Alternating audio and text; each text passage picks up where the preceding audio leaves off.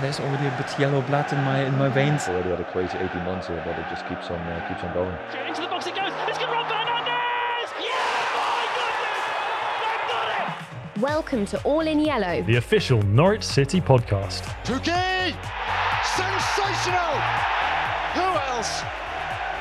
Hello and welcome to the latest edition of the All in Yellow podcast. Now, today's guest is someone Norwich City fans are most likely going to recognise the voice of. He is the voice of BBC Radio Norfolk. It's none other than Chris Gorham. And Dan, you know him fairly well, don't you? Well, we all know him fairly well. He really is the voice of Norwich City, and he's brought us so many iconic memories over the years. I'm really looking forward to chatting to him about his time as a broadcaster and his highlights of following the Canaries. Yes, and there aren't many fans who know more about Norwich than he does. No, he's going to put us on the spot here, and I hope it doesn't show us up. But before we get started, make sure you subscribe to the All in Yellow podcast as we aim to bring the best Norwich City insight out there to you. We're on Apple Podcasts and Spotify. Just search All in Yellow, and we're also on the Norwich City YouTube channel if you prefer your podcasts in visual form. Well then, Alice, here we go. It's our next guest. It is none other than the voice of Norwich City himself, Mr. Chris Gorham. So, Chris Gorham, welcome to the All in Yellow podcast. It is a pleasure having you with us today here at Carrow Road. Let's start at the very beginning. What are your earliest memories of being a Norwich fan? My goodness, it's been a long time. We're going back 30 plus years now. You don't look old enough. I know. I started young. Now, my dad and my granddad and generations before are all Norwich City fans. And I think my dad was so keen to get me involved in all things yellow and green. He brought me to my first game here at Carrow Road in 1986 when I was four and a half years old. And it was a midweek game that went into extra time in the full Members' Cup against Coventry. So that was one for the purists from the very start, and I think it was probably, well, if he sits through this, he'll sit through anything. Did you enjoy it? As far as I remember, I did. I'm told I enjoyed it. I'll be honest and say I can't remember anything about it whatsoever, other than I think my dad was delighted to be able to take me, and from then on, I just wanted to go and watch Norwich as often as possible. So yeah, I was indoctrinated very early in life to be a Norwich City fan. It must have gone well then. And did you want to play football as well as watch it? I wanted to, but I haven't got the necessary talent, unfortunately. I loved football growing up. I was a big Norwich fan, played football at school as often as possible, but I wasn't even good enough to get in the school team, unfortunately. I know. Must have been competitive. Well, none of the others made it either. So I was hoping that it'll be all right because all these lads will go on and they'll play for Norwich or they'll play for England or something, but they didn't. So I had to be honest from quite an early age that playing professional football was never going to be the career for me. So I had to find other ways of making or stealing a living out of football, and that's what I've done. That's such a nice thing, though. You know, it's very typical of the Norwich City story. Is it's a family connection, and it's brought you into the game. And I mean, the times that we're experiencing at the moment shows us how important football is, and that connection. You know, that's so important, isn't it? Oh, definitely. And I think it's something that you sort of take for granted to begin with. But it's as you get older, in my case, you have children yourself, and you get to take them to their first game, and you start to realise what football is really all about. And I think I remember doing the breakfast show on Radio Norfolk the morning after Norwich had been promoted to the Premier League under Paul Lambert. That was when they won at Portsmouth, and we actually did the programme from a BBC studio in Southampton the next morning because we needed to be sort of where as close to the action as possible.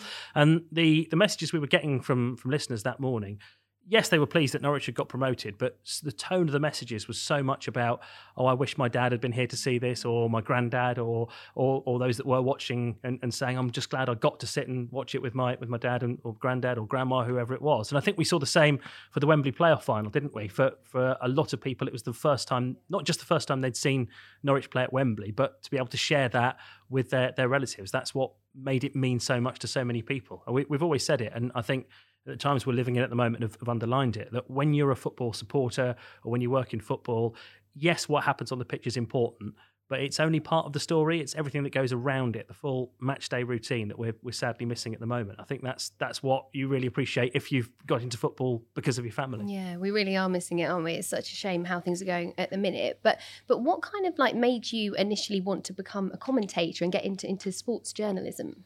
That's a difficult question. I'm not sure, to be honest. I think it was when I was growing up, I was the right generation for when, and I'm not sure if I should say this with you here, Alice, with Sky coming in and taking all the football off the terrestrial TV. Because when I was growing up, I can't take credit for that. There was actually Before your football time. before 1992. Alice. Exactly. This is true. This is true. So I was 10 in 1992. So I started I was born watching in it. 1992. So I definitely can't blame you for it then.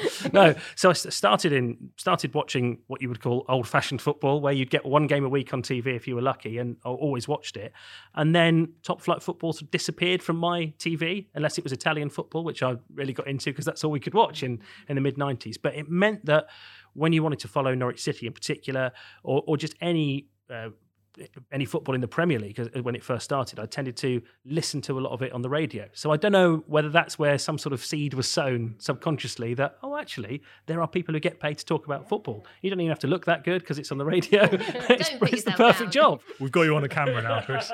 So, yeah, I thought maybe that's where the seed was first sown. I'm not sure. But there's no other job that I've really wanted to do growing up. I was one of those maybe quite annoying people that knew quite early what I wanted to do and sort of set about the quickest way and the best way of getting there. And what was that way then? City College, was it? Am I right? It was, yeah. I went to City College and did a media course there, but it was alongside doing work experience at Radio Norfolk. And I think a lot of people in broadcasting start like this, where you literally turn up and offer to work for nothing. And that you get to make the teas for the presenters on a Saturday afternoon. If they like you enough, they might send you out to somewhere like the Wellesley or Wroxham to go and cover some local non-league football. So that was my first on-air job, was covering Great Yarmouth Town, Wroxham, Distown, in the days when, well, certainly before iPhones and when mobile phones were even more unreliable in Norfolk than they are now. So you get thrown in at the deep end. Challenge. Yeah, completely, yeah. I remember having to do one report quite early on from a lay-by somewhere near the Acle Strait because I couldn't get a signal at the ground. I don't know if there's ever been a less glamorous spot to do a report from. On the Acle Strait. Exactly. And that's where you start. You sort of learn that it's not very glamorous, and it's just a way of getting your report on the air somehow. And then I sort of hung around Radio Norfolk for long enough, left college and worked my way through doing various jobs at the radio station until they let me have a go at football commentary, which is what I always wanted to do. And when did that big break come, and how did it come about? I got to share a commentary with the great Roy Waller, who did the job for so many years. And and if you're a Norwich fan of our generation, you absolutely grew up listening to Roy on the radio. So I was lucky enough to work with him. The first time I had a go at commentating was in a pre-season friendly. Again, it's all glamour, when Norwich in the Brian Hamilton years played a Dutch team called Heerenveen. Very Here at glamorous. Carrow Road. I mean, yeah, that's Sounds it. it's exactly what you dream of, I isn't can't it? believe I remember the game. Well, the reason you might remember it is because there was a massive thunderstorm, and the players actually got taken off because it was only a pre-season friendly, and it didn't matter. They took the players off until the thunderstorm had cleared. But that was about 5 minutes into my first ever stint of football commentary. So my first ever stint of football commentary, I was just kind of finding my way with it, and then there was suddenly no football to commentate on. How did you feel at the time? I remember looking at Roy, who was sat next to me, and him just sitting back in his seat and looking at me and thinking, good luck with this Over one. to you, That's how you kid. earn money. I remember that game. The water was flying up from the Yeah. drains and all sorts. It was one of those, and it was in the summer, being pre-season, so it's just one of those freak storms you get that is over as quickly as it started. And the game did resume, and I don't remember what the score was in the end, because that's the only thing I remember from it. So yeah, I think I've learned quite quickly that no matter how much preparation you do, no matter how much you do your research on the players, there's always something that you haven't prepared for at all that can knock you off course. Did you look back on it and kind of were happy that it had happened because of the experience, or was it Well, a no-go? it's turned into, I think, again, what you pick up from radio, and it's a bit like one thing that being on the radio has got in common with being a stand-up comedian is if something in your life happens that's not very glamorous, or the joke's on you, actually you don't mind too much because you think, oh, this is good on-air material, I can talk about this. Great for So the it showreel. is. It's a bit like if we had an incident recently or a couple of seasons ago, when we got stuck in a massive queue of traffic on the Humber Bridge on the way to a game where Norwich were playing Hull.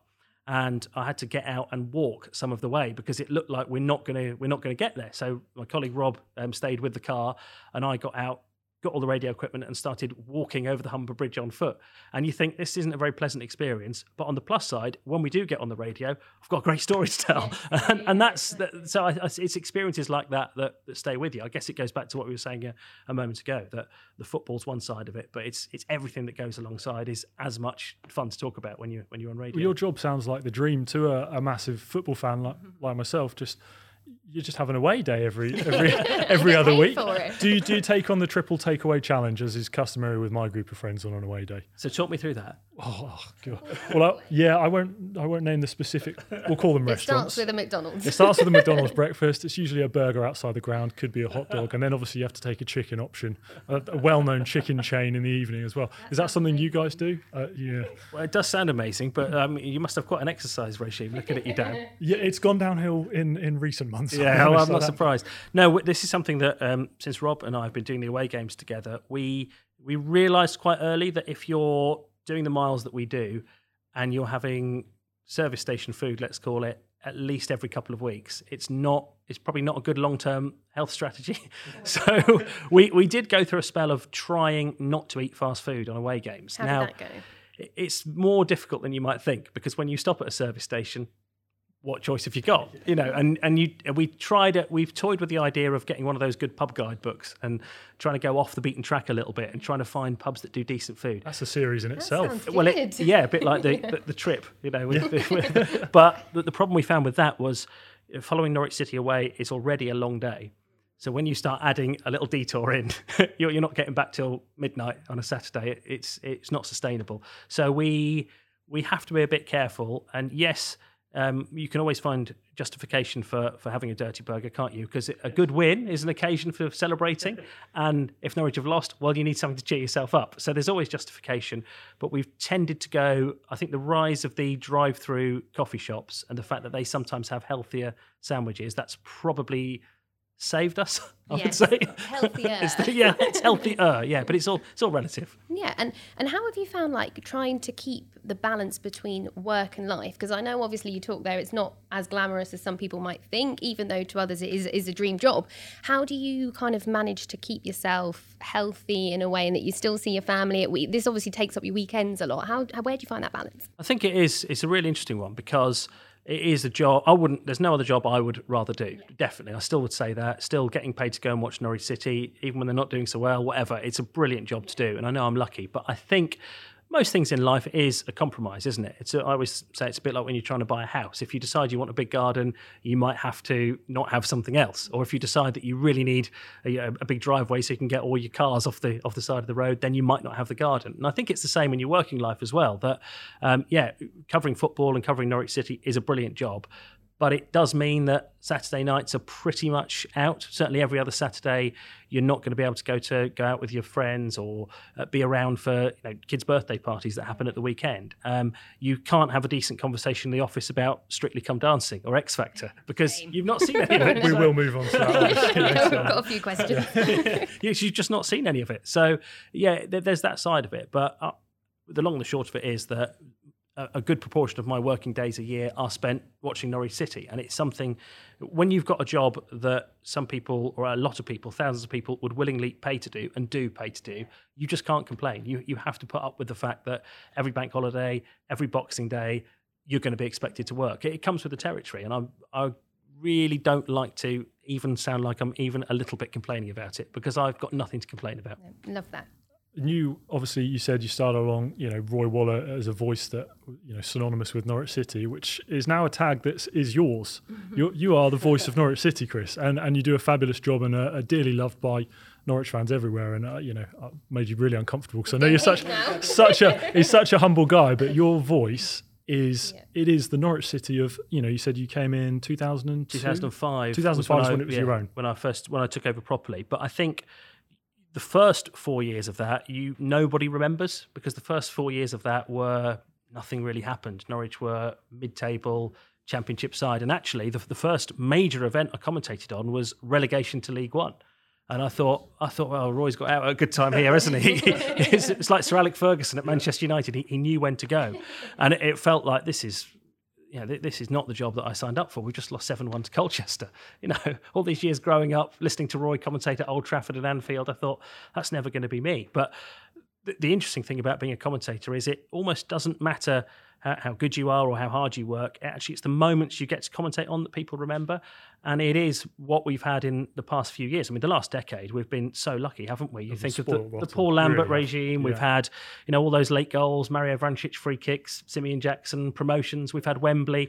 And when you're lucky enough to be able to be there and are the way that some people follow moments like that, I think you just have to go with it. And I think those are you need good things to happen and you need memorable moments to happen for people to really latch on to what you're doing as a job. Because I haven't done that much differently over the years, but I've been both a League One commentator and a Premier League commentator. It's got nothing to do with how I do the job. It's all about, I don't know if they realise it, those players on the pitch, they take so many careers with them, don't they? We're all, our careers and everything we do is all in their hands. And going back to recent years, obviously we had the most incredible time really, or one of the most incredible times in the club's history with the back-to-back promotions. What was it like, particularly being a fan, covering that? It's brilliant. And again, that was when, having gone all the way down to League One, when Paul Lambert came in, that was the first time that Norwich really got going in my spell as a commentator, where we were going to away games and having all these long trips, and we were actually turning up expecting to win. That's not something you take for granted as a Norwich fan over the years.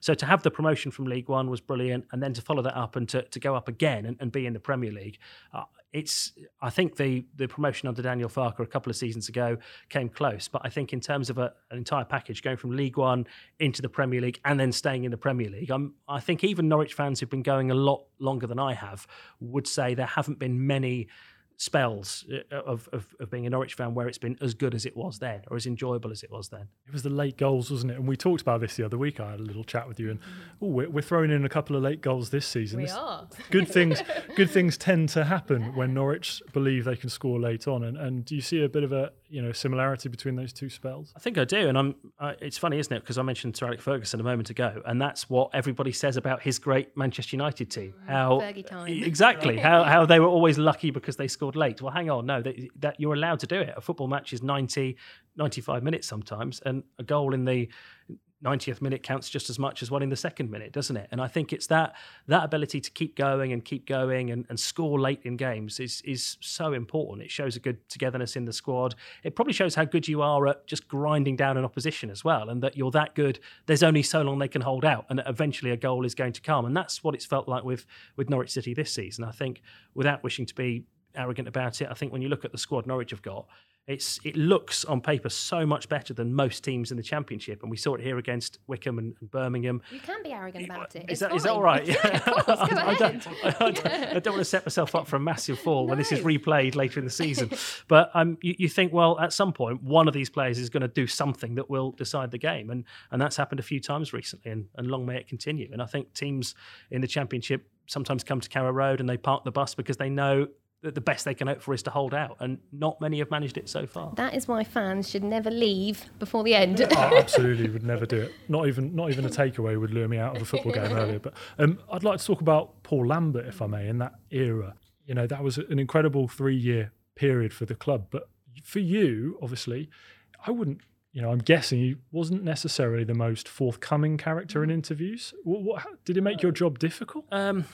Not really, because they were winning all the time. Okay. So actually, when you do tend to have more difficult chats with managers, in my experience, is when things aren't going so well and you're having to say after the game, well, that didn't go very well, did it? Whereas with Paul Lambert, that wasn't really an issue because he quite quickly turned the tide. They were quite quickly winning games under him. And when they had the odd defeat, it would then sound strange to go very Jeremy Paxman on him and start blaming him for it. So actually, I got on pretty well with Paul Lambert. In fact, he's the only Norwich City manager that has ever sent me, completely unsolicited, a signed photo of himself. Wow. Of himself. Where yeah. did you put it? Well, Not the dartboard. It turned up. It was weird. It must have been the summer after Norwich got promoted to the Premier League, and I was involved in the celebrations on the balcony at City Hall. And one of those, you get those brown envelopes with "Please do not bend" written on, turned up in my pigeonhole at the BBC a couple of months later. And when I opened it up, there was no letter in it. It was just a photo, just a blown up photo of me interviewing Paul Lambert on the balcony at City Hall. And he'd written on it, Chris, you've got a face for radio. Best wishes, Paul Lambert. So Paul Lambert. And there was no explanation, and it was never mentioned. And when I saw him, I said, "Oh, thanks for the picture." And he sort of went, "Yes." And it was never really mentioned again. But I've got that, and I've got that at home. And then, of course, he went and did what he's done now, and it doesn't feel quite right to have it anymore. You know, obviously, you're around these kind of guys, and you speak to them week in, week out. As a Norwich fan, at what point did it ever become normal to you? Or do you still get that buzz? I mean, we work at the football club a lot, and you have to kind of deaden yourself to the fact that there's the players, you know, that's the job. How do you feel about it? I think, yeah, it depends who the players are. I think for me, I get more like that with the ones that I grew up watching.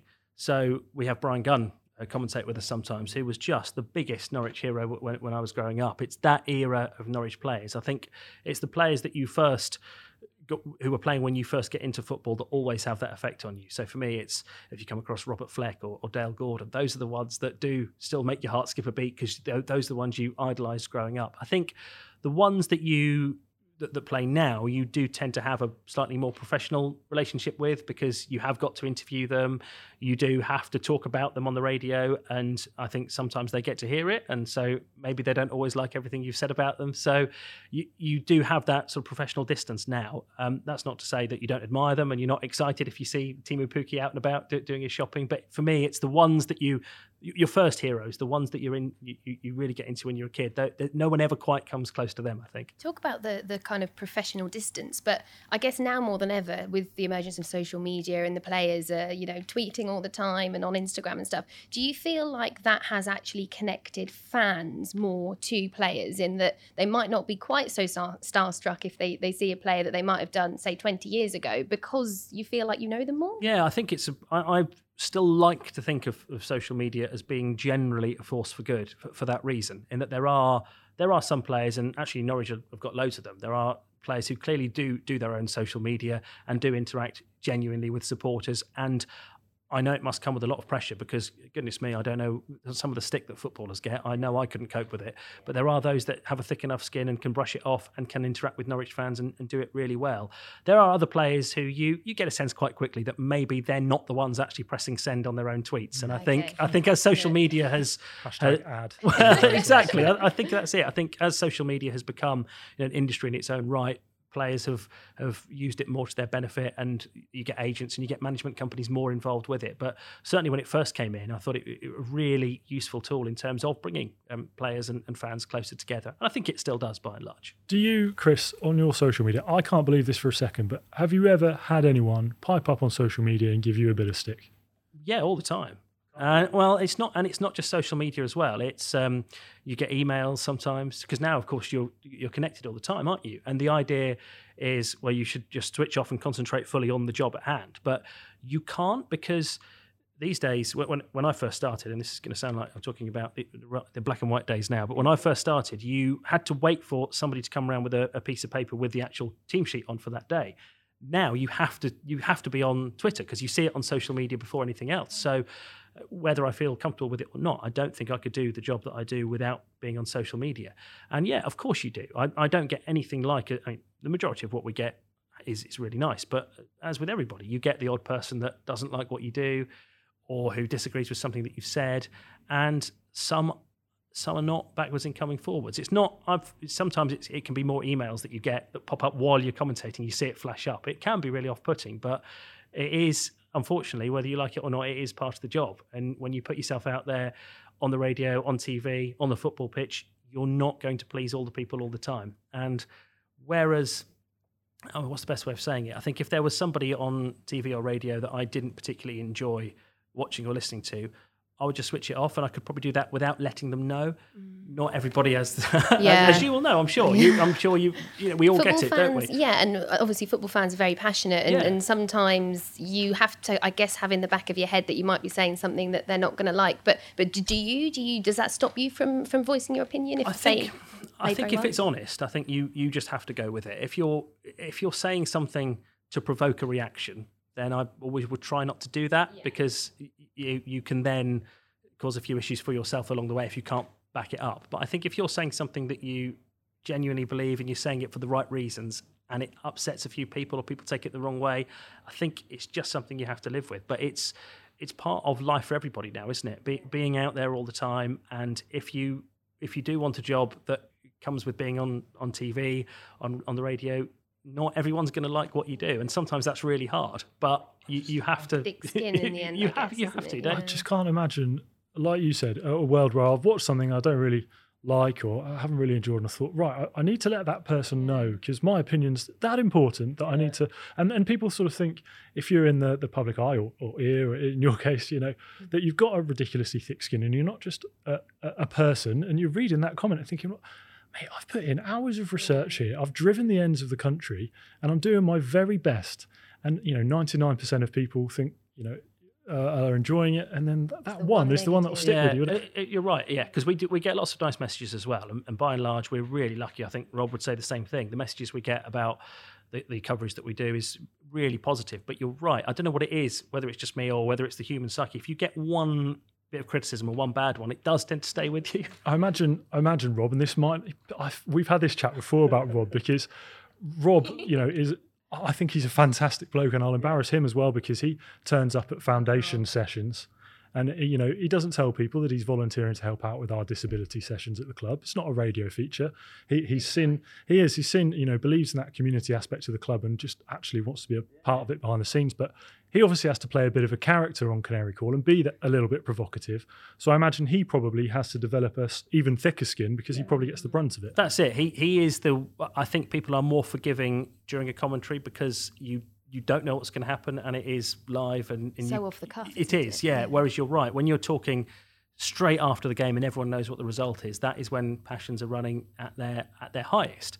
And it's a difficult job that Rob does because you are there to, yes, take the calls of all the supporters, but also during that you have to counter what the supporters are saying with what the manager thinks or what the opinion is from the club. And you have to, it's part of the BBC's job, and rightly so, to put both points of view across. This is what this fan is saying. This is what the manager says about that.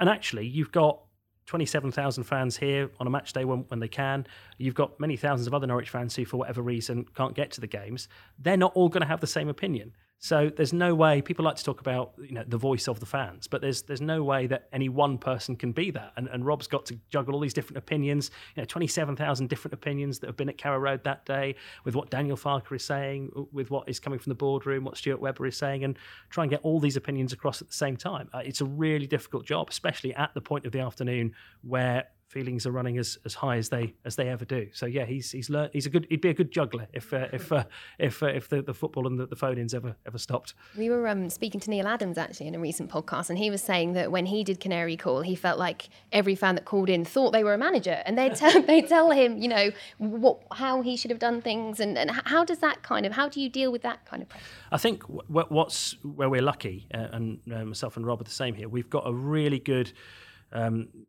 group of people like Neil. I mean, Neil used to do it and of course has gone on to do great things with the club. Former players that we can all, if there's something we're not sure about, or if there's an opinion that we don't feel as if we're qualified to express because we've not played the game, there's always somebody near us who has done. And we've got so many great former Norwich players that you can say, look, this is my opinion on it. This is my untrained eye thinks this. What's it like in your experience? And sometimes they'll agree with you and sometimes they don't. So we're so lucky. We've got so many great former Norwich players who enjoy enough commentating that they join us for games. So who's impressed you out of that field of Norwich City players? Who comes along and you think, wow, that's really incisive, you know? There are so many, actually. They all bring something slightly different to the party, and I think it's great. And we know Darren Eadie's just brilliant, as we know. There's a lot of work here. Yeah, absolutely regular with the NR1. I think it's the players are slightly off the wall as well. Mark Rivers, for example, has become really popular. Yeah. He doesn't live around here anymore, but he's come in handy for us because he lives close to a lot of the northern grounds that we go to, and he's got a slightly different take on football, and he's not somebody who's stayed in the game. He's got another job now, a separate day job away from football, and actually had pretty much stopped thinking about football until we asked him to do the odd game for us. And he'll say quite openly it was that commentating on a few games in the season that Norwich were promoted under Daniel Farke made him fall in love with football again. And I think it's quite, I find it really refreshing to have such a variety of different people, because when you're commentating on the same team, the same set of players every week, it can be difficult to come up with new and interesting hot takes, things to say. So it's quite nice to be able to let somebody else do that, but week after week. So I think Rob does a great job when he's doing the phone-in of just addressing the questions in the direction of the former players who can give us the sort of take that we will never be able to, because we've not been out there on the pitch, we've not been in the dressing room, and these people have, and they're so valuable to the coverage that we do. Have you worked with many former players where they've started their kind of broadcasting career and you've thought, I don't know why we're giving them a shot, and we'll stick with them and kind of help them along? Have you had any? I do the flattery. Alice asks the tough questions for it. Well, ultimately, I'll be honest and say I haven't, because a lot of the players that we are using now, former players, are people that we know anyway or have interviewed as players. And you get a good idea for the ones that you think will be comfortable with it and the ones that won't. Trial run. Yeah, but ultimately I think it's all we're asking them to do is talk about football. And it's been their life for 10, 20, 30 years in some cases, more than that. So, yeah, the sight of the microphone and the headphones can make them feel a bit uncomfortable to begin with. But once a game gets going, actually you're just asking them to talk about football, and they're all comfortable doing it. And they've all had such different experiences. We have people like Darren Huckabee and Grant Holt, who've been great Norwich City heroes, Darren Eadie as well, who do games with us. We have others like Adrian Coote and Adrian Forbes as well, who had good spells with the Norwich first team, but who, in Adrian Forbes' case, had to drop down the divisions to really get proper first team football. And they bring such different takes to where Norwich City are. I find it fascinating every week listening to their stories. I think that's when you've not been a footballer, you never lose that sense of wonder about, speaking to footballers and finding out what really goes on behind the scenes. Do you still get nervous, Chris? Oh, absolutely, yeah. I think before every game, I still feel a little bit edgy come 2:00 on a Saturday, because I think it's because it doesn't matter how many games you've done, you still don't know what's going to happen that afternoon. It's not like learning a script. It's the fact that anything can happen. There might be a thunderstorm, the floodlights might go out. We've had it all over the years, haven't we? So I think that's it. I think it's that constant nervous energy and the adrenaline you get from, if Norwich score, am I going to identify the scorer quickly enough? Am I going to make a mistake? Am I going to get this right? Am I going to do this? If Norwich score a great goal, am I going to do it justice? Or am I going to be writing something down when something happens and I'm going to miss it? It's that you're living on your nerves constantly. How do you keep your emotions in check? Or are you kind of like past all that now? Some of the goals, I don't think you do. I think I think maybe with experience I do a little bit more than I used to. But I think the good thing is, being on local radio, you know that everyone who's listening pretty much is a Norwich City fan. I mean, you'd have to be quite strange to listen to Radio Norfolk's coverage of every Norwich game if you weren't. So I think you can go. I think the comparison I always make is if you're watching the World Cup in the summer and you've got back in the days Barry Davis or John Motson, if they're commentating on an England game, they would do that differently to if they were commentating on Italy against Argentina, because they know that the audience that's watching are all pretty much wanting one team to win. And I think it doesn't mean you have to support that team or pretend everything they do is brilliant, but I think you tend to tell the story from very much a yellow and green point of view. And if Norwich go a goal down, it's perfectly all right to say that's a big blow early on in the game, whereas you might not if you were doing it for national radio.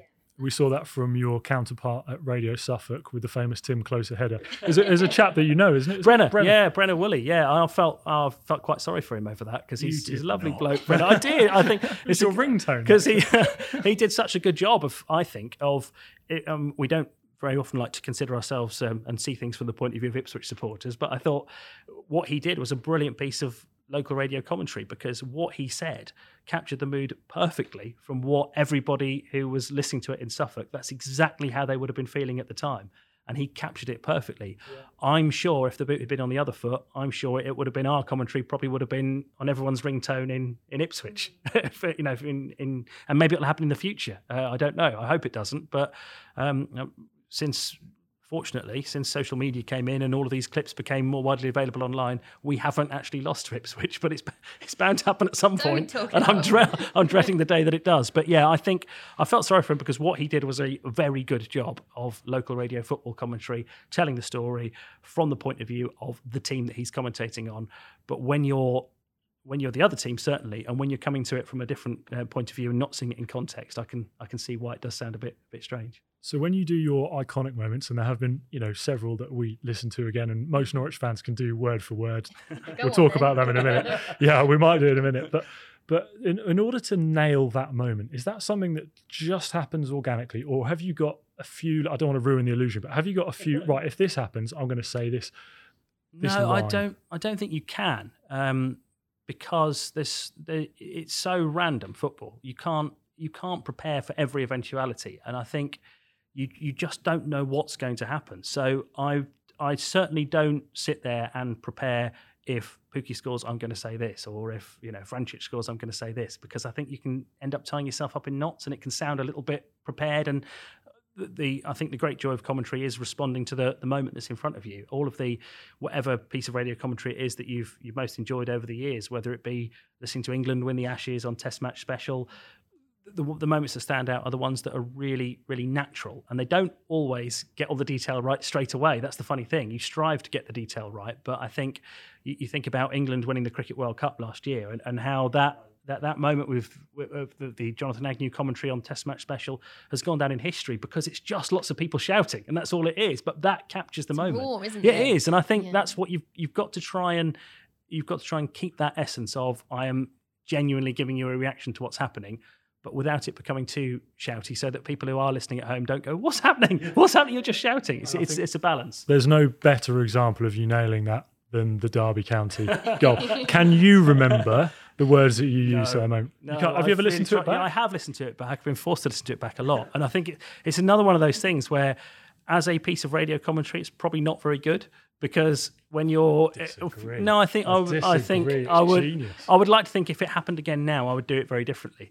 Because I think if you're listening at home and you haven't got the benefit of seeing what's in front of you, it's not clear what's happened. Chance, blocked on the line. It's going to go in. Simeon Jackson completes his hat-trick in stoppage time. There you go. It's utter chaos at Carrow Road. Yeah. You've learnt it. We've heard it a few times. Is that from Neil? Did Neil? No, that's from me just playing it. That was over and over again. Yeah, so I think there is a balance to be struck, and I think that was probably too far one way. And I'd like to think that if Norwich get promoted like that this season, it would be slightly more measured. In that sort of style. Yeah. There's I'd like to think it would be a bit more measured, but because it's losing it like that is at the time it feels perfectly natural, but I think when you come back to it years later, you just feel a bit silly when you hear it, when you're hearing it out of context. I'm so grateful for it because I wasn't there. But you felt you were, probably. I felt like I was. I wasn't there. I was playing football at the time, and I'd come back into the changing rooms and we'd stuck the radio on, just to try and to see how Norwich were finishing up. And I feel like I was there, and I don't feel like I've missed out because that piece of commentary was so good. So I'm just grateful for it. It's nice of you to say, but it's not one that's a comfortable listen. Let's put it that way. But everyone's their own worst critic, aren't they? So, fans loved it. Well, that's nice to know. It's nice to hear. But yeah, I think whenever it comes on again, and it does get played on the radio from time to time, and I'm sure it will be, no matter what happens, I'm sure it will be. But it's not one that I'm the most comfortable listening to. What are you the most comfortable listening to back? Oh, that's a good question. It's strange. It's a strange job because your head is always full of the things that you wish you'd said. It's a bit, but no one knows what you had planned to say. I do, again, being a football commentator is a bit like constantly having an argument with somebody, in that that feeling when, like 2 days later, you think, I should have said that. Yeah, and that's exactly what being a football commentator is like, because a couple of days later, or like 2 o'clock in the morning, you wake up and you think, I've just thought of a brilliant line. It just wasn't there at the moment. So yeah, there's a few that I don't mind listening back to, and you think, I captured that moment perfectly. I think the second goal at Wembley was just about right in terms of the balance of it. But you just have to, in the end, learn to not think about it too much and not beat yourself up too much, because there are thousands of things you could have said, but ultimately you'll never get that moment again. You've only got what you did say. And the listeners don't know what you could have said. No, they know exactly. what you said. That's the thing. They know what's there. How different, or even maybe difficult, has it been this season being in a stadium without fans? Has that given added pressures? Because obviously, I guess the players can probably hear your commentary. They know if they're having a mare. I hope not. I've not. I'll be honest. I've struggled with it in that I haven't enjoyed football anywhere near as much as I used to since Project Restart, because of, yes, we've still got the match, and I'm lucky I still get to go into grounds and I still get to commentate on a football match, but I don't get to do any of the things that really make football fun. It's a bit like we touched on, stopping at service stations earlier and having that match day experience where you actually, before a game, you get to bump into lots of lovely fans that you speak to a lot, or other people in the press room who become good friends because you're sharing the journey along the way. And we're all sort of kept apart at the moment for obvious reasons, but it does make it all feel very soulless. And the players have still got a job to do, and I think they're a bit more used to it now, and they're doing it really well. But when Mario Vrancic gets a late winner at Carrow Road, or when Marco Stiepermann scores against Swansea with 5 minutes to go in a big game, those are moments that should come with the great stories of celebrations and the limbs in the Barclay end, and we just haven't got those this season, and I think that does detract from it. That means that it doesn't feel quite as special as it should at the moment. But surely that makes your commentary even more important, because you're the voice for the fans that aren't there and able to witness it. So if anything, that's even more important this season. I think it's probably done wonders for our listening figures, which because people can't, when Norwich are at home, there's 27,000 people who probably don't listen to the commentary because they're here and they're listening in and maybe watching it on iFollow as well. So there's that. The trouble is, the moments when Norwich score a goal, you tend to try and ride the crowd noise, so it makes you go louder and shout. But there's no crowd noise to ride at the moment. So if you're not careful, no matter how good a goal is, no matter how careful you are, you can sound just like a man standing next to a field shouting, because you haven't got the rest of the... Sounds like you're at Yarmouth again and watching. It does. Bristol, it's exactly like that, and it doesn't feel right to give it the big in, if you like, as much as you would do when there's a crowd there, because there's nothing to really lift the noise behind you. And I hope, and I don't know, but I hope when this is all over that football will appreciate its supporters and what the crowd brings to a game, the atmosphere and everything that goes around it, so much more than it has done in the past, because I'm really missing it. I don't think we will ever take for granted a drab 0-0. Honestly, not ever again. I'll just be thankful that we can all sit in there and watch it. I mean, as daft as you feel doing your commentary, I'm announcing team sheets to an empty stadium. I feel like an absolute wally. Yeah, I'm trying to get all excited. So we've got goal music, haven't we? We have got goal music. So who's that for? Who is that for? That's just for me and Steve Trivett, who just love Samba de Janeiro and just want to lift the mood of anyone in sort of the local houses. And so the players can hear that, presumably. They can hear that. So and I don't know whether they usually can, but they can hear everything they certainly can hear everything you're saying over the public address, and so that's strange, isn't it? Yeah, I don't want to heat the pressure on you even more. You were saying earlier about getting detail right and checking things, but we have the TV on in the PA room. And basically, it's right. Don't announce the score until Chris has confirmed it on the radio. Okay. So if I ever announce the wrong score at the stadium, I'm just. There are some games. So a good example would be, say, a corner's come in and a crowd of players have gone for it and the ball's gone in. Where what you've said has just worried me, because I'm often waiting to hear what is announced over the public address. Right. So we've got this. we'll get a WhatsApp going. What do you reckon? Yeah. At some point, one of us has got to make the call, because I will sometimes say, try not to say who scored because I'm not sure, and then you're sort of waiting. It tends to happen more at away grounds, but you tend to waiting for someone to say it over the public address. But if we're waiting for each other, no one's ever going to know who scored. We've just identified a major problem. Oh no. Obviously last season didn't really go to plan for Norwich, but we did get a lot of compliments over the style of play. What do you make of that?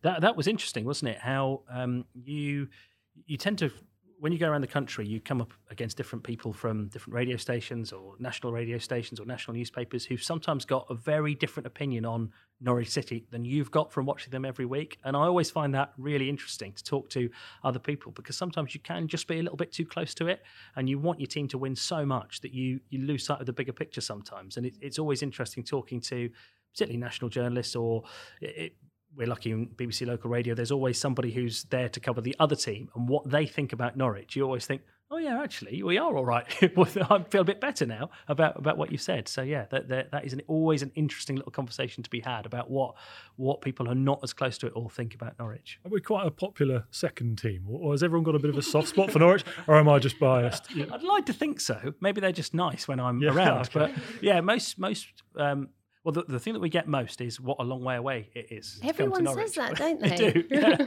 And I always think my response to that is always, well, you should try doing every away game, because they're all a long way from us. So, yeah, you do get the comment of how far away you are from everything. But I think people most people say they enjoy their trips to Carrow Road. I haven't had too many people say, oh, I really hate going there. But I don't know whether maybe that's part of the problem. Maybe we need to be a more intimidating place to come. Well, people used to like going out on Prince of Wales Road, didn't they, before things started to shut? That was part of the away day trip, wasn't it? I think Norwich, I bet it would be a brilliant away day. And, it's right in the mix of the city and plenty to do, things to do, places to stay. And, Yeah, I think it would be a great away day, but obviously that's not something that we ever have to do as an away day. No, you never get the chance to experience your own ground away from home, do you? I'm making myself sound like a right football thug here. Yeah, away day, mate. Yeah, nice one. But obviously, relationships are key with the job that you do. I just want to know, how does it feel when a manager gets sacked or leaves? Obviously, you said you got on well with Paul Lambert. He then left to join Villa, and then Chris Hughton came in. With players, I guess it's a case of like, if you're in the starting 11, you don't really want the manager that's playing you every week to leave, because you've then got to build the blocks up again with a new boss. Do you feel like that in a strange kind of way? Definitely, I think you do, because you can't help but build up some kind of rapport with a manager, because you're interviewing them before and after every game. So you're speaking to them about 100 times a season, which is more than I speak to most members of my own family and friends. So you do, even if it is quite a formal professional relationship, and what you hear on tape is pretty much all that's said, because they've got so many interviews to do. It's not like you spend ages, talking before and after the microphone's on and off. But I've been lucky, really. I've built up a decent rapport with most of the managers so far. I think the strangest one for me was Neil Adams. Why? Because he'd been my co-commentator for so many years. Yeah. And when I took over from Roy for the first 5 years of doing the job, it was Neil that I was commentating with, and I was travelling to all the away games with him, and we got to know each other really, really well. Nothing really prepared me for, actually, this bloke's going to be the manager one day, and then he's still going to be on your programme on a Saturday, but suddenly he's the manager and you've got to interview him maybe after they've lost. That was the hardest one for me, because you can always have a bit of professional distance, whether it's Chris Hughton, Alex Neil, Daniel Fargo, whoever it is.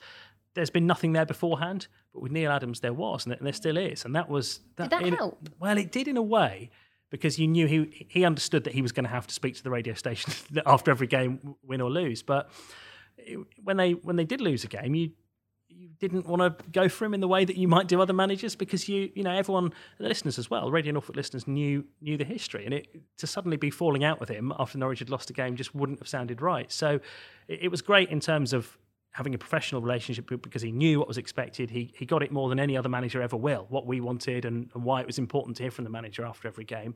But it was, in some ways, it was really uncomfortable as well, because I had different reasons for wanting him to do well. I mean, you always want the Norwich manager to do well, because it means the club's doing well. But it's the first time I'd really personally been invested in a Norwich City manager. Yeah. It was tricky for Alex Neil, wasn't it? Because for Neil Adams, because he obviously took over when we weren't in a very good position. The club then did get relegated, but we were 7th in the table when he then got sacked. And obviously Alex Neil then came in, got my Neils right there, and did get us promoted. Do you think that Neil Adams was given enough chance to do what he could have done perhaps that season? I think the fact that the club has kept him involved and that he's always worked here ever since suggests that maybe even they wonder whether he might have actually been able to take the club just as Alex Neil did. But the fact that Alex Neil actually did get Norwich promoted and we had the day at Wembley means that decision has been justified. The aim that season was to go back up, and we had that wonderful day at Wembley. So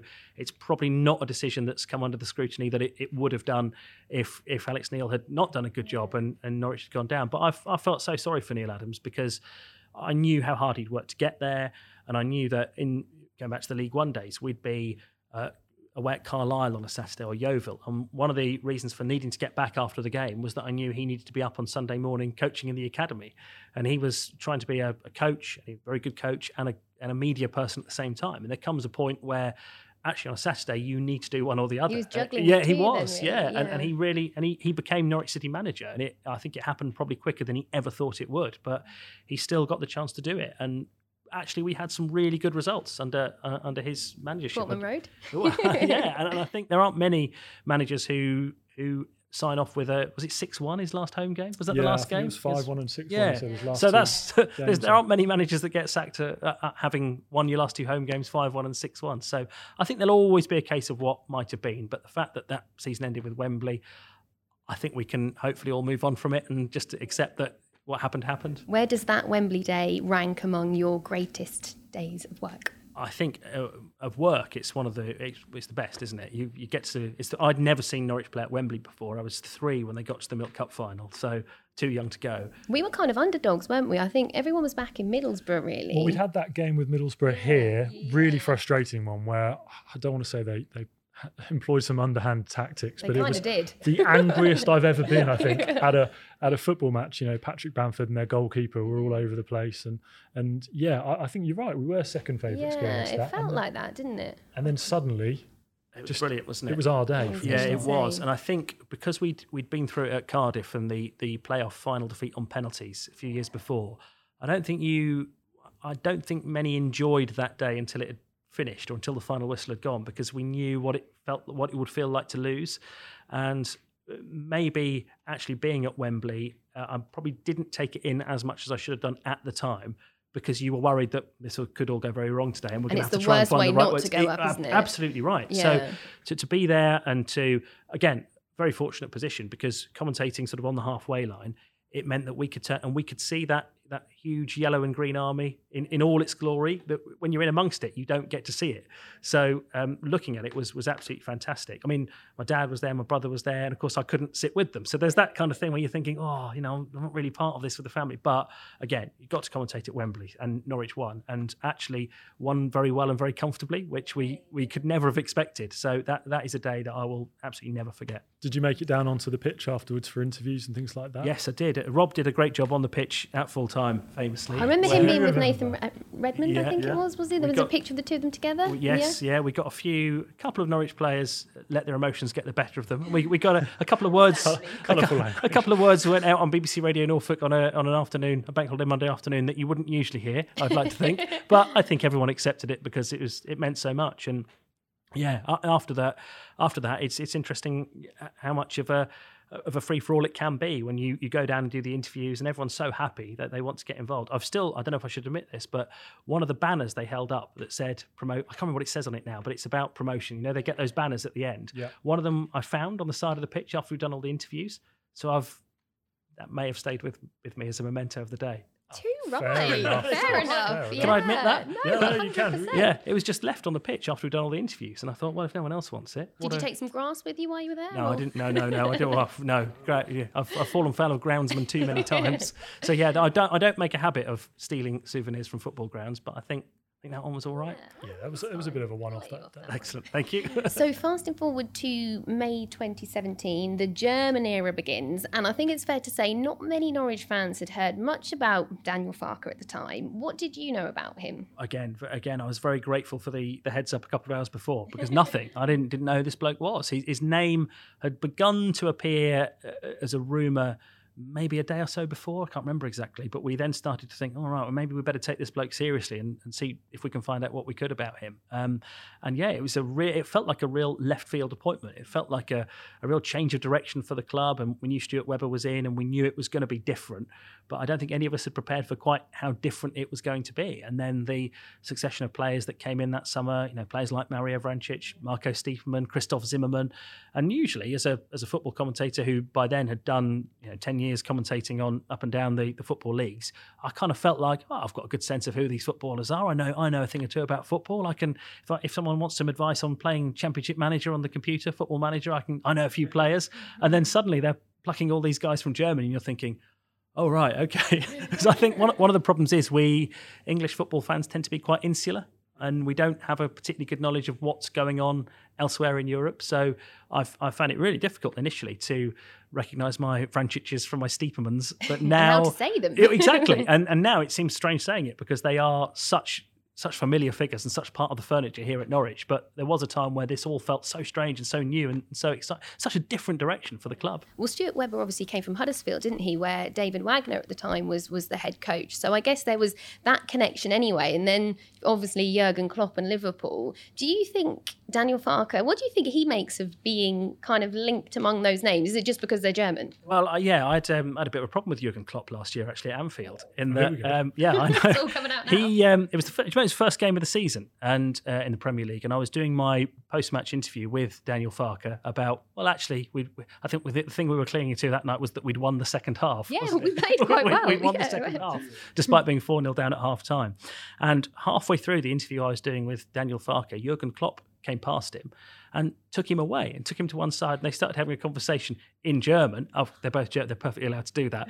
But I was a bit like, excuse me, Jurgen, I'm in the middle of something here. But he's Jurgen Klopp. And at that point, he hadn't won the league, but you still felt you couldn't, at Anfield, you can't say, excuse me, Mr. Klopp, I'm in the middle of something here. So this was pre-recorded. This wasn't a live. It wasn't live, thankfully. No, the interviews that you hear after a game are pre-recorded, but only a few minutes before you hear them. So, yeah, he interrupted Jurgen Klopp. So I suppose he's sort of earned the right, hasn't he, since? Well, I guess so. I guess where the similarities between those guys are, obviously, they are German, but there's some serious charisma there from all of them. It must make it. Daniel must be a fantastic interview. Yeah, he is, and again, he's what I like about Daniel Farke, and whatever you think about some of the decisions he makes as a manager, I think as a person, he has not changed any way along. The Daniel Farke that we spoke to in that first season, where people were starting to be a little bit unconvinced, and Norwich had only finished 14th in the Championship, and it felt a bit underwhelming at times.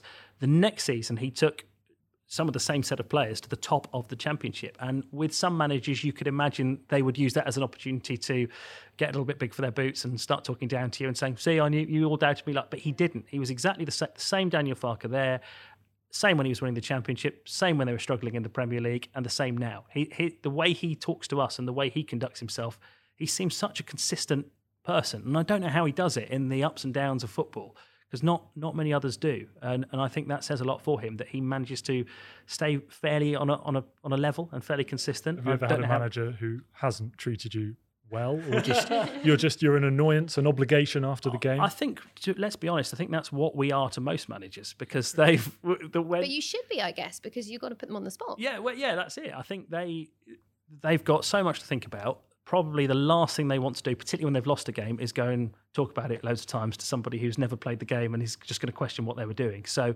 yeah, there are times where the manager doesn't really want to be speaking to you, but I think they all now accept that it's part of the job. I think there are a few times where Glenn Roeder wasn't particularly nice, but then why should he be? They'd lost the game and I was asking him questions that he didn't like. I've had the odd little exchange with pretty much all the managers at times where they perhaps haven't liked to question, but most of them understand the situation, understand that they're going to have to talk to you every week, they're going to have to put themselves out there, and as long as you're fair, and I think the most important thing is you're actually giving them a chance to explain their decisions. Yeah. You're not there to catch them out. You're there to. We have phone-ins and we talk during the game about, why wasn't that substitution made, or why was this player starting instead of that player. Actually, the opportunity we give them is to put their side of the story and say, well, actually, what you didn't know was that player didn't play because he was injured or he's got this going on in his life. And I think the managers that see it like that as an opportunity to put their side of the story tend to come out of it better than those that see a post-match interview as a battle. Because I'd rather it wasn't, and it doesn't have to be like that, certainly. You sort of made me think then, given their own side of the story, really weird question, but would you like to see referees do post-match interviews, or would you like them to be in the background? I think at times it would be really helpful, because when you're on the radio, you don't. It's very easy to criticise referees all the time.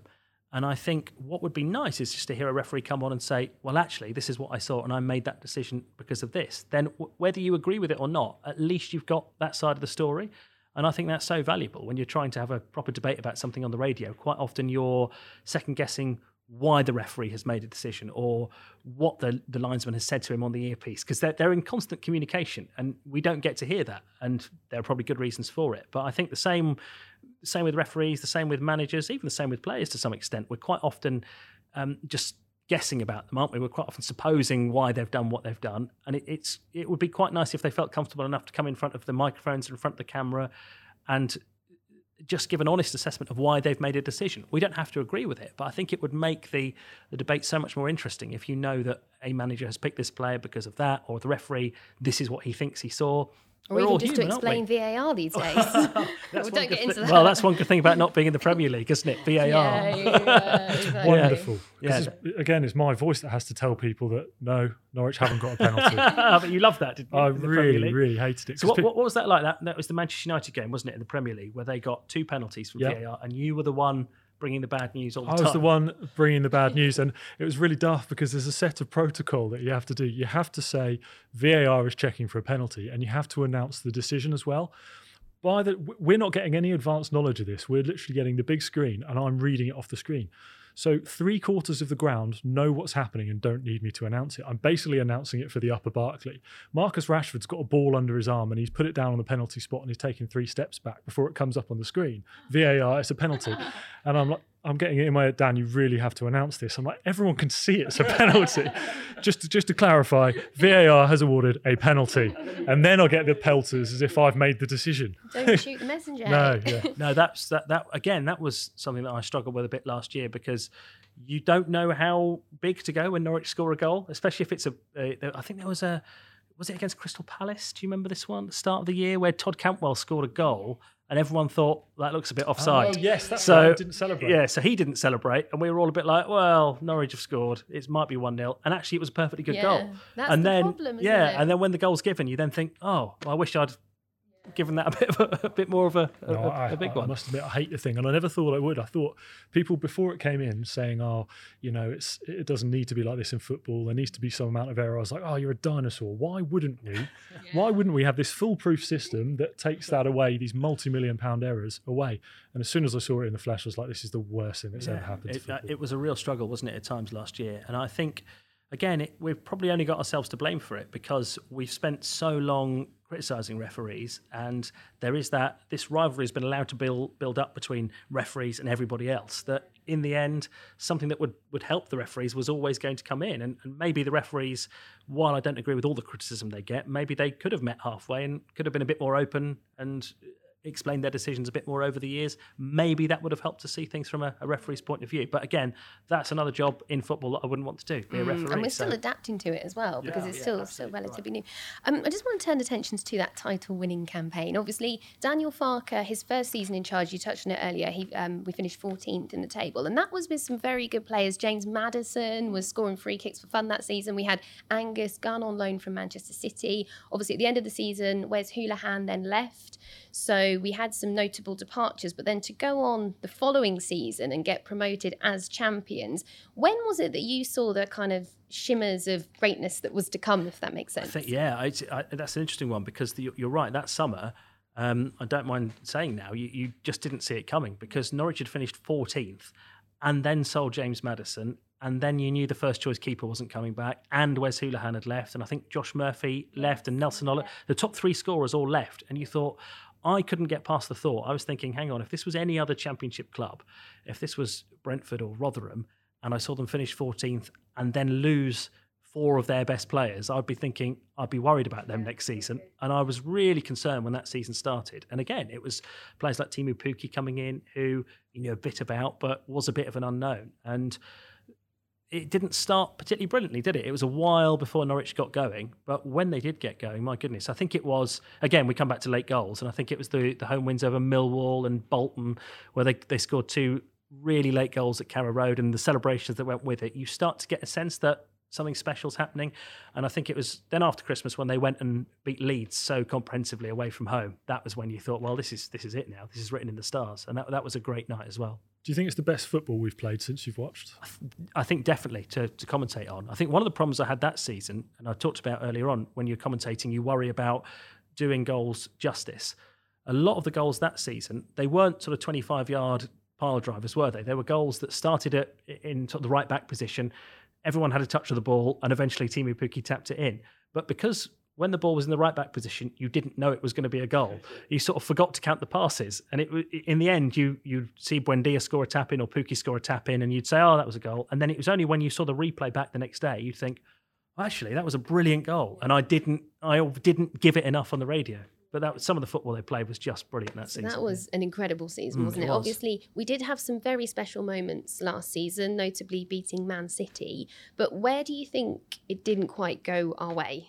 I still think when it stopped, I still maintain that Norwich had the games in that final month, or the games that they hadn't played when COVID came in, that they could have won. I thought they actually had quite a kind run in at Carrow Road. They had Burnley, West Ham, Southampton, Everton. I felt that winning 5 of those remaining games wasn't beyond the realms, and as we know, that actually would have kept Norwich up. But it seemed to completely take the wind out of their sails. I think the last few games before the lockdown came in, they'd knocked Tottenham out of the FA Cup. They'd beaten Leicester here. They'd actually run Liverpool fairly close. I know we lost the game, but it was only 1-0. I think Grant Hanley played really well in the 3 games I've just mentioned, and then, of course, was injured when football came back. Didn't we? And that was a big thing. And I think they just lost any sort of momentum, and it was a bit like starting again. And as we've known, in Daniel Farke's seasons in charge, they've tended to be slow starters in seasons. So having to start again at that point, and then the momentum just went against them very quickly, and there was no pulling it back. But you're right. I'm glad you mentioned the Man City game, because we shouldn't ever forget that. I remember doing some interviews with fans who were putting the flags out in the Barclay before the game, and Norwich had big injury problems before that game. And I remember the general consensus was, look, if this is 6-0, we'll actually be quite happy, because, at least it won't be as bad as the Ipswich 9-0 from all those years ago, and we know what could happen today. And they were the reigning champions at the time. And to win the game was just extraordinary. And I think we said at the time, it's in terms of a one-off result, I don't know that Norwich in the circumstances, I don't know that Norwich have ever had a better one. And I would stand by that. The context of that. I remember the day before, you need to watch the press conference and watch this injury news come out. And we had who was it at the back? Tetty and... Godfrey, did he play? No, I don't think he played. It was even more makeshift than that. I can't remember now. Yeah, it was Ibrahim Amadou was involved. Wasn't he was centre half as well right. with Tetty. That's right. Yeah, and then do we have 2 goalkeepers on the bench to make up the numbers? That's how ridiculous it was. It was like Norwich haven't got enough players. They've got 2 goalkeepers on the bench, and they still managed to win the game. I think as a one-off result, I think you'd go a long way to beat that. Now, Chris, we can't let you go before asking you a few quick-fire questions that we think the fans will want to hear. So can we start with your scariest manager to interview after a game? Well, it's easy. That's Glenn Roeder, isn't it? Why? Just because you never knew what you were going to get from him. Most managers, you knew if Norwich had lost, they were going to be a bit down. If they'd won, they're going to be quite happy. It wasn't quite as simple as that with him. In some ways, he was a really fascinating bloke to talk to, because he'd done a lot in football and had some great stories to tell. And when he was talking about his team, there was sort of I don't know what happened, sort of red mist came down. And I know there are fans who tried to grill him at various AGMs over the years. I must have missed your England tenure, isn't that the famous line? Exactly.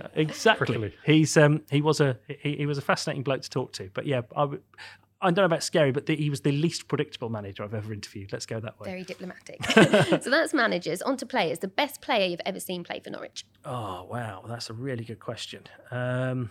Best player I've ever seen. Well, again, you tend to go back to your heroes, don't you? And for me, growing up, Dale Gordon was the one. He was the winger that caught my eye. I've got to have a word for Gunny as well. He was just the solid sort of presence when I was growing up.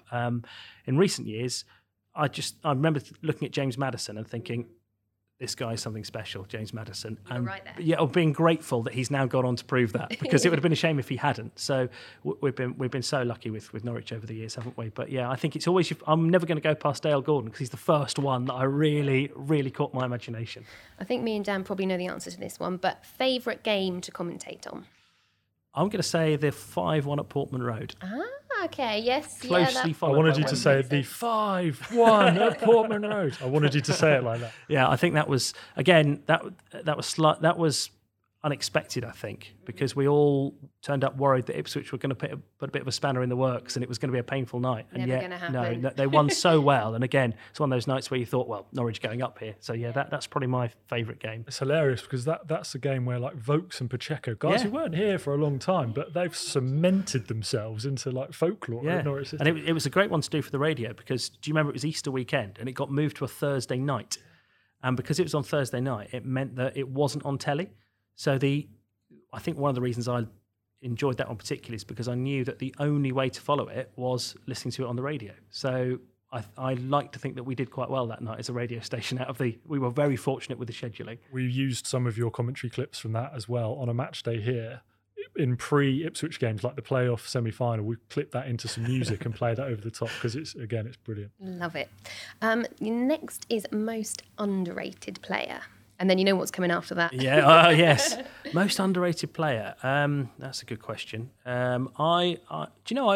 Again, he hasn't actually gone on to have the career that I thought he would. But I always thought Johnny Howson never quite got the credit he deserved. I always thought he was a real pleasure to watch playing for Norwich. And he's one of those that I thought, well, he's at least going to go on to have a Premier League career, which actually hasn't happened. He's ended up back in the Championship again. But he's just a player I always really enjoyed watching. Okay, that's interesting. I wouldn't have thought you'd have said Johnny House. Interesting. Overrated player. Oh wow, that's who are we going to say for overrated player?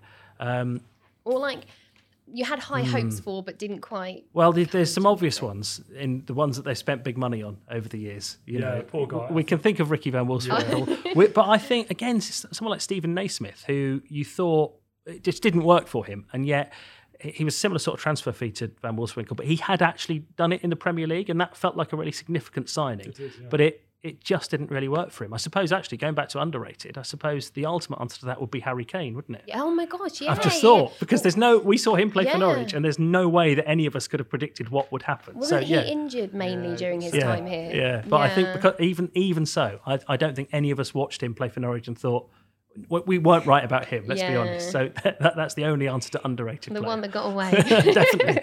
And finally, what's the most bizarre moment you've commentated on? It's going to be either thunderstorms or it's going to be doing the game here against Derby a couple of seasons ago when I was commentating with Darren Eadie and the floodlights went out just I to was see here. if they scored. Well, and you think, well, again, I've been left with a football match to commentate on with no actual football taking place. Those are always the slightly nervous moments. It wasn't actually that dark. No. Obviously, the floodlights went off, but you could still see what was going on. But and it was the fact that it happened right at the moment that Teemu Pukki scored. It was spooky. As the ball hit the back of the net, one of the floodlights went out, and it took a little while to work out what had happened.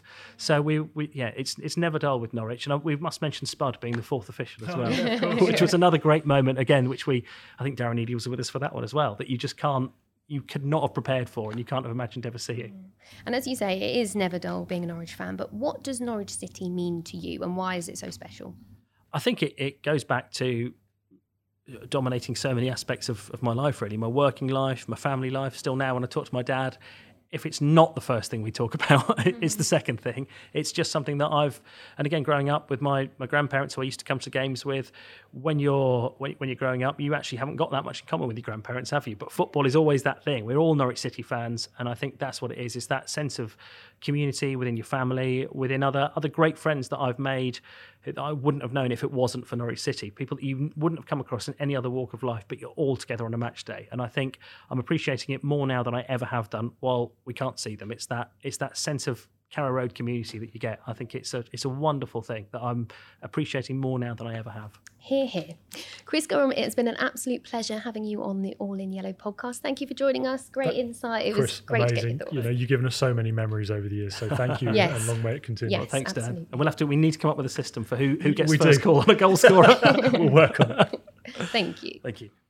So that was the latest edition of the All in Yellow podcast. And Chris Gorham is normally used to asking the questions, so it was a bit different for him there to be asked them. And it was interesting hearing all his insight, wasn't it? Yeah, and it's great to hear what an away day is like for him. I'm disappointed in his takeaway intake nowadays. It's not so glamorous, is it? No, not so much. And broadcasting from the side of the Acle Strait was a bit of an eye-opener as well. So if you enjoyed that podcast as much as we did, make sure you subscribe on Spotify and Apple Podcasts. Or you can subscribe on the Norwich City YouTube channel if you prefer your podcasts in video form. Thank you for listening. We'll see you next time.